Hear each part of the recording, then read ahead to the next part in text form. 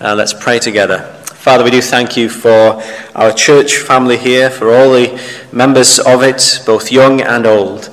And we pray that as we consider these verses now from 1 Timothy chapter 5, that we would understand more of what it means to care for one another as family within the life of the church. We pray this for the good of our church here, but ultimately, Father, for the glory of your name. In Jesus' name, we ask these things. Amen. Well, please do have your Bible open there at 1 Timothy chapter 5. We're now coming into the penultimate chapter of this very practical letter that the Apostle Paul wrote. It's for his friend and his co-worker Timothy.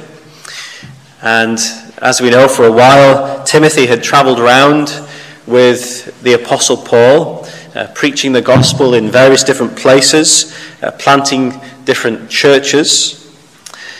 But now, things are a bit different. Paul has now left Timothy in this city of Ephesus to be the minister of the church there, because this church was going through a very difficult time. But Paul doesn't just leave Timothy in the lurch to try and figure out himself how to lead the church there. No, instead, Paul gives all the help that he can, and in particular, he sends this first letter to Timothy. And it's a letter that is just crammed with practical, godly, biblical advice about how to lead the church well. And in the part of the letter that we turn to this morning, we're at the start of a new section of the letter. And it's all about how to relate to and to care for those within the church family. How to relate to and care for those within the church family. And you'll notice there are 3 paragraphs here, each of which addresses a particular aspect of this. And so here's the first thing. Paul says to Timothy, treat the church as your family. Treat the church as your family. And you remember that Timothy is, relatively speaking, fairly young to be a minister.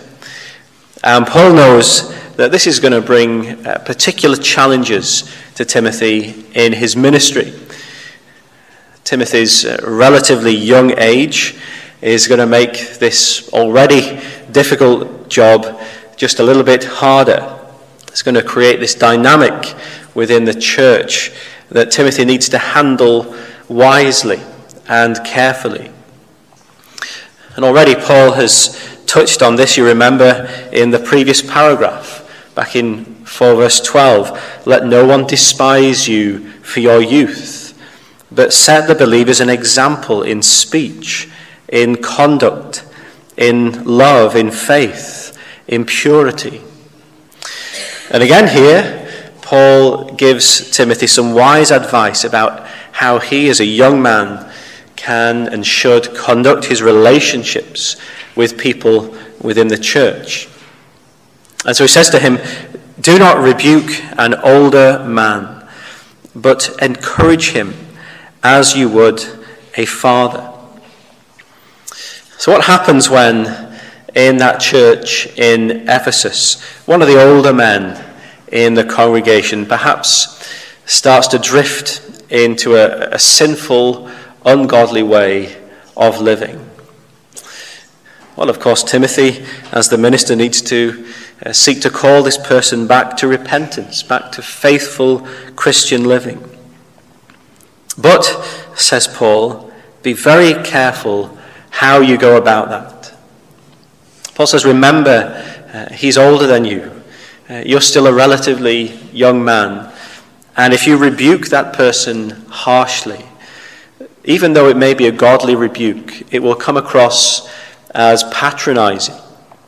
It will be humiliating for this person.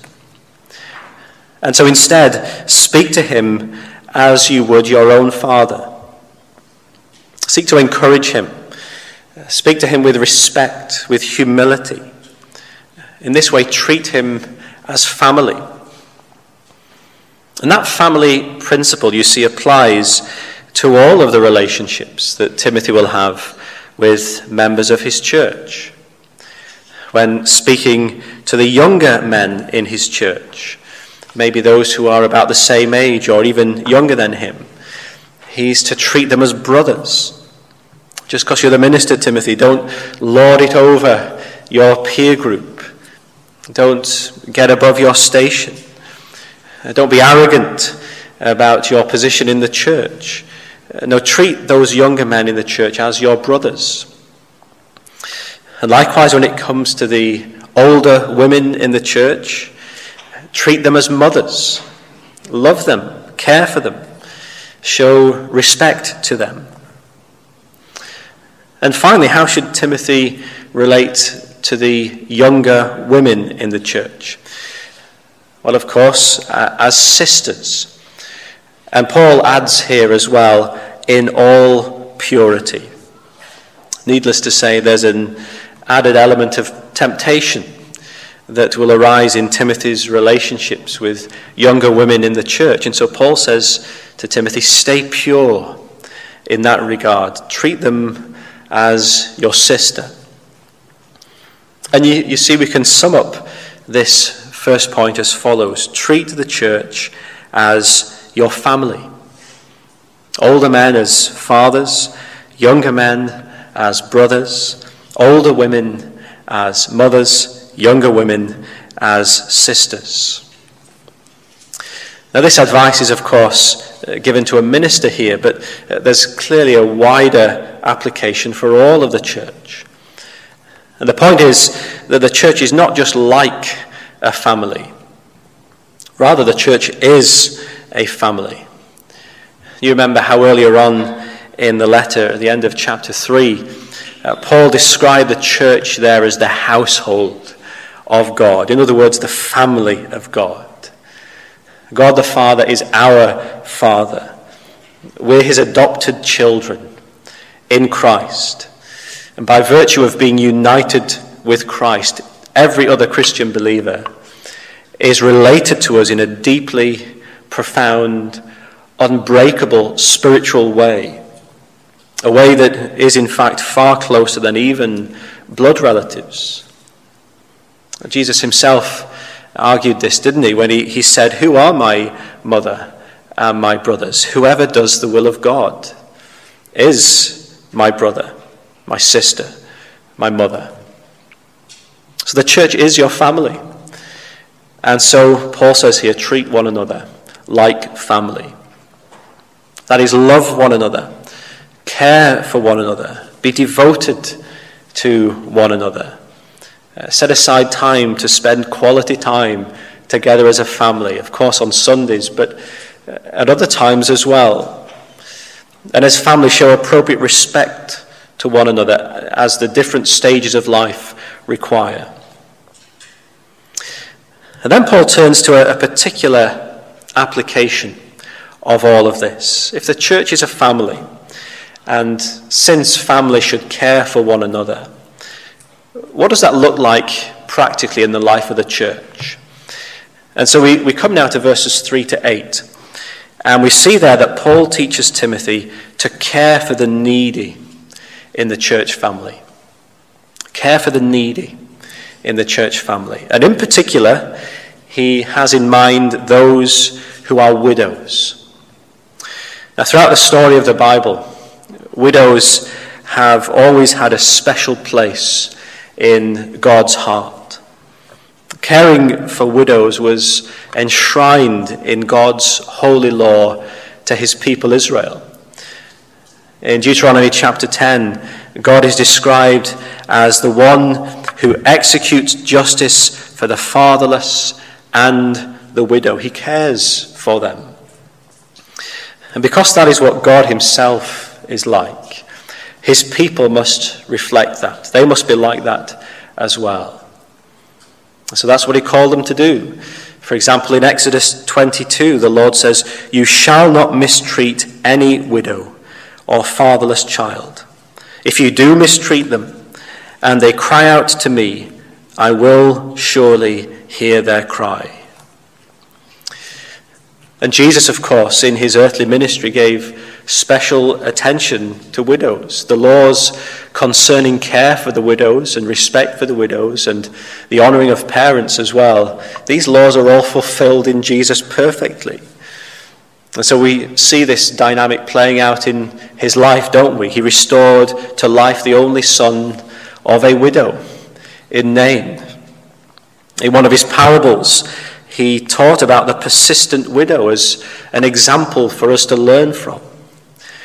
When he was in the temple one day, he commended the widow who put her 2 coins in the offering box.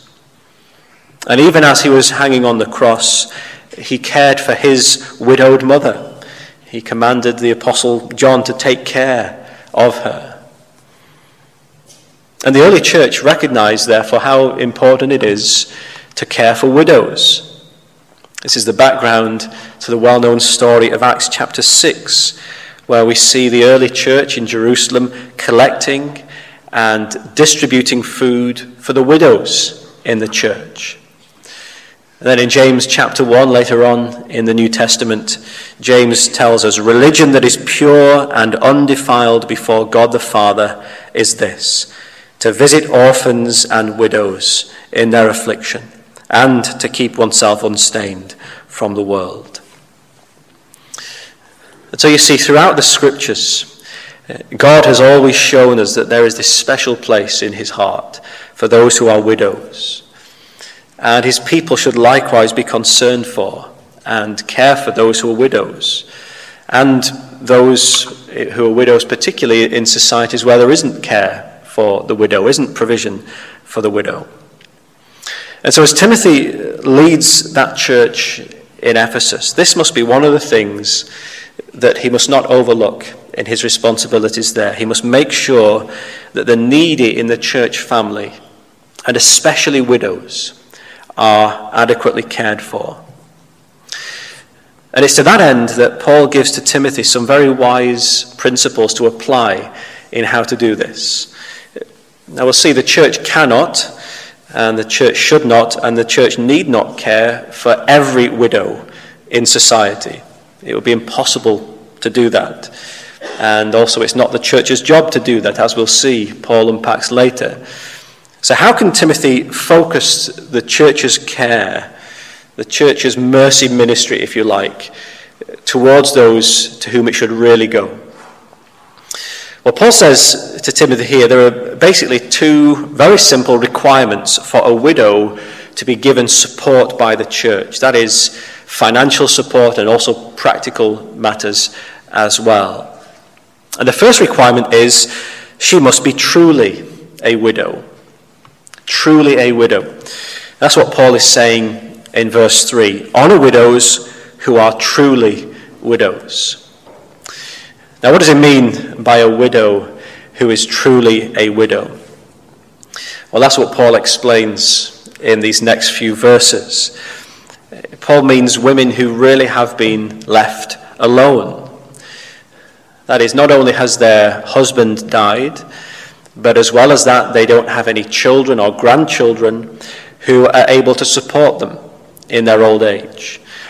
And maybe it's the case that they never had children. Maybe it's the case that the children have died before the widow herself has died. Maybe it's the case that the children themselves are too poor, or other circumstances have meant that the children are not in a position to support their widowed mother. And yet Paul says if there are children or grandchildren around, and those children or grandchildren are in a position to care for their parents or grandparents, Paul is very clear here, isn't he? That is not the church's responsibility to care for them, to provide financial or practical care for such widows. It is the job of the family, Paul says, to do that. Verse 4, if a widow has children or grandchildren, let them first learn to show godliness to their own household and to make some return to their parents, for this is pleasing in the sight of God. One commentator puts it like this. He says, "The inevitable fact is, with the rhythm of generations, a dramatic reversal comes to us. We who once held our helpless children in our arms and nursed them and provided for their every need will one day be held in their arms as they nurse us at the end of our lives. And when we sons and daughters do this, we are only making some return to our parents." And of course, this principle flows straight out of the fifth commandment, doesn't it? The commandment to honor your father and mother. And Paul underlines just how important that is in verse 8. He says, "But if anyone does not provide for his relatives, and especially for members of his household, he has denied the faith and is worse than an unbeliever." The fact is, many unbelievers care for their elderly parents in wonderfully loving, sacrificial ways. You've seen it for yourself, haven't you? You know of people, unbelievers, who have done that or are doing that. And Paul is saying here, if even an unbeliever who has not had that fifth commandment written on their heart by the Holy Spirit, if even they can in some measure live up to what that command requires, how much more as Christians ought we to do that? Remember how Jesus rebuked the scribes and the Pharisees for not doing this. In Mark chapter 7, he says to them, "You have a fine way of rejecting the commandment of God in order to establish your tradition. For Moses said, 'Honor your father and your mother, and whoever reviles father or mother must surely die.' But you say, 'Whatever you would have gained from me is korban.'" That is, it's given to God. In other words, the point Jesus is making there is to say that effectively these people are saying, "Mom, Dad, I cannot look after you because the money I would have used for you is the same money that I put in the collection. And so it's all gone, and I cannot help you anymore." And Paul underlines all of this again right at the end of today's passage in verse 16, doesn't he? "If any believing woman has relatives who are widows, let her care for them. Let the church not be burdened, so that it may care for those who are truly widows." So the first application for us is simply, well, do I have elderly parents or elderly grandparents who need me to look after them, providing help for them financially and in other ways as well? And Paul is saying that is a godly thing for you to do. In his terminology, it is a way of making some return for all the ways in which your parents have cared for you over the years. That's the first requirement for a widow to receive help financially from the church. She must be truly a widow, left alone, without others to help her. Then the second requirement is that she must be truly a Christian. Truly a widow, truly a Christian. That's verses 5 and 6. "She who is truly a widow, left all alone, has set her hope on God and continues in supplications and prayers night and day. But she who is self-indulgent is dead," that is spiritually dead, "even while she lives." And the point here is that it's the church's responsibility not to look after any and every widow in their society. No, it's the church's job to look after widows who are within the church family. Now, of course, that's not to say that the church can't help those in wider society. But it is to say that the Bible calls us to focus our mercy ministry towards those within the church. Galatians chapter 6 makes that distinction very helpfully. It says, "So then, as we have opportunity, let us do good to everyone, and especially to those who are of the household of faith." There is a focus to the church's mercy ministry, and the focus is those within the church, those within the household of faith. So the church must make this distinction. Is this someone who has a credible profession of faith? Is she someone who, even in widowhood, is setting her hope in God and continuing in prayer?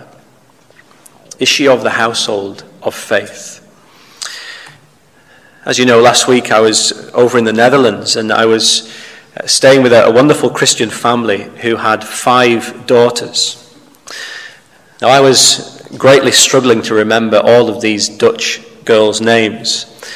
And so at one of the meal times, I turned to the parents and I said, "Can you just run by me again all of these names so I can try and get a grip on them?" And they said, "Well, actually, each of our daughters has 3 Christian names." So I was really struggling now. This is now 15 Dutch names to try and remember. But it wasn't so bad as that, because they said to me, well, each daughter's second name is Anna. All 5 daughters have Anna as their second Christian name. And the reason is to remind them of Anna in Luke chapter 2. You remember Anna, the prophetess. Luke tells us there in Luke 2, she was advanced in years, having lived with her husband 7 years from when she was a virgin, and then as a widow until she was 84. She did not depart from the temple, worshipping with fasting and prayer, night and day. What a wonderful widow Anna was. How incredibly difficult it must have been for her to lose her husband very early on in their marriage. And yet Anna was a godly woman. Her hope was set in God. And so every day she went to the temple and she worshipped God. And she was fasting and praying night and day. And I think it's very, very likely that the Apostle Paul has Anna in his mind as he writes these words. Sounds like he's describing Anna, doesn't it? She who is truly a widow, left all alone, has set her hope on God and continues in supplications and prayers night and day. If you're a widow, or perhaps when you become a widow, this is the way to do it, isn't it? To set your hope on God and continue in prayer night and day. That is what unmistakable spiritual life looks like. And so Paul says to Timothy, this is how you care for the needy in your church. If you have widows who are truly widows and truly Christians, the church must care for them. They must honor such women in the way that they look after them. And more widely, of course, any in the church family who've been left alone, those who cannot adequately provide for themselves. It's the church's job to step in, provide the care for whatever is needed. Care for the needy in the church family, Paul says. And that brings us then to verses 9 to 16. And I want to describe these verses as follows. The precious ministry of godly older ladies. Notice I'm saying older, not old here, just to cover all the bases. The precious ministry of godly older ladies. Now these verses are a little tricky. Paul starts talking about enrolling certain widows on a particular list. Now what does he mean when he says that? It could be that he's talking about what he's just been talking about. He's just continuing the same train of thought. That is, the list that he's talking about here is simply the list of widows in the church who are to receive support from the church. Now, some people understand these verses in that way, but the majority of the commentators out there believe that Paul is talking about a different list here. So he's talking about widows, which widows rather, of those who are being cared for by the church, who are also to be given this semi-official role in the life of the church. So they are being provided for by the church, as verses 3 to 8 have described. But as well as that, they're also given a special role in the ministry and life of the church. They're put on a list of extra responsibilities, if you like.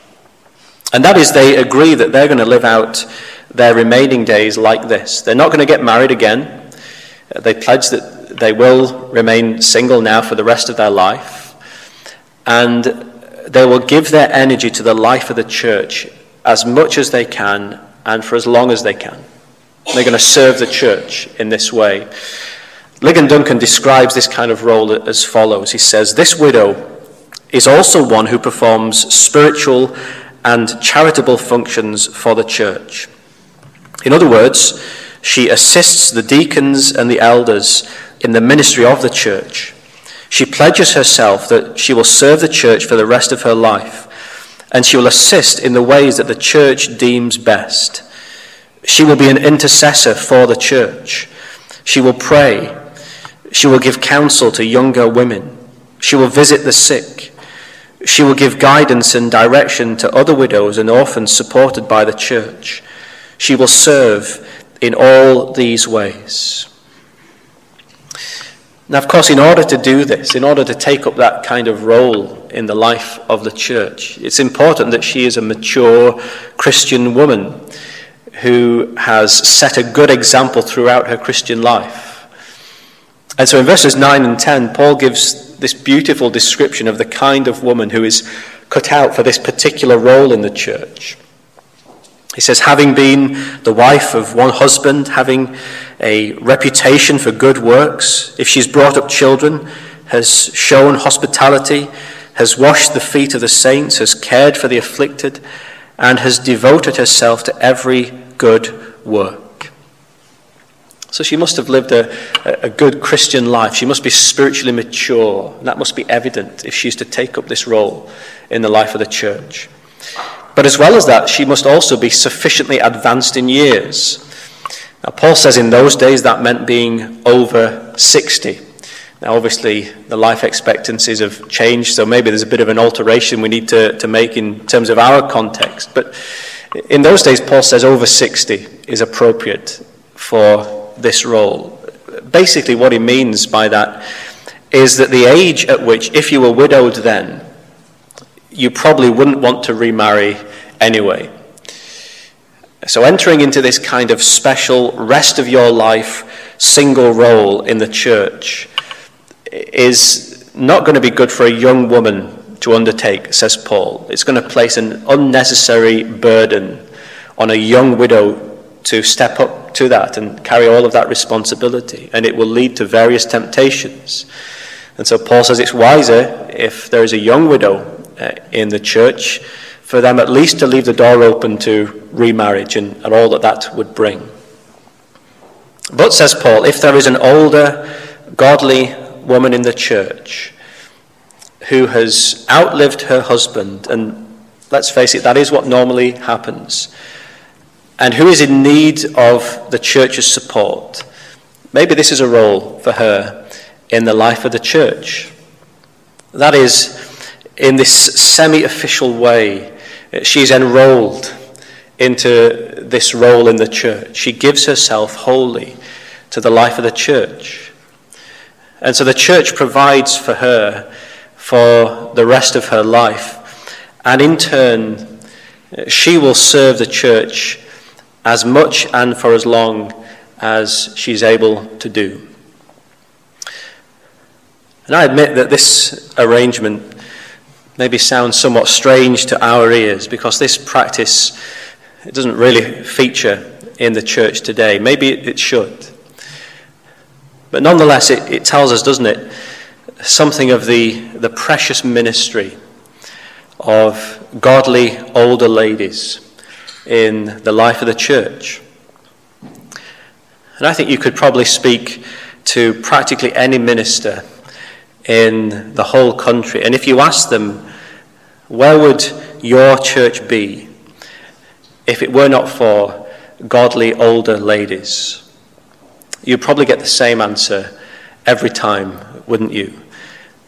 And they would say, well, so much of our ministry as a church would just grind to a halt if it were not for those godly older ladies. And many of them have husbands who are already in glory.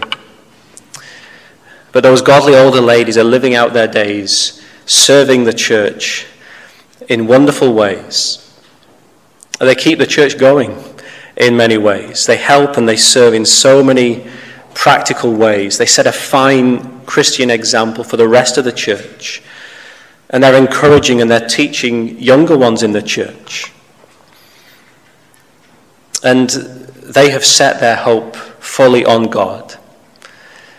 And they continue in prayer night and day.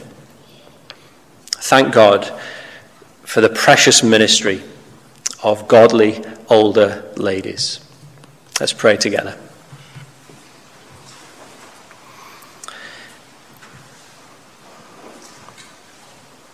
Our Father, we thank you that the church is our family. We're brought together in Christ.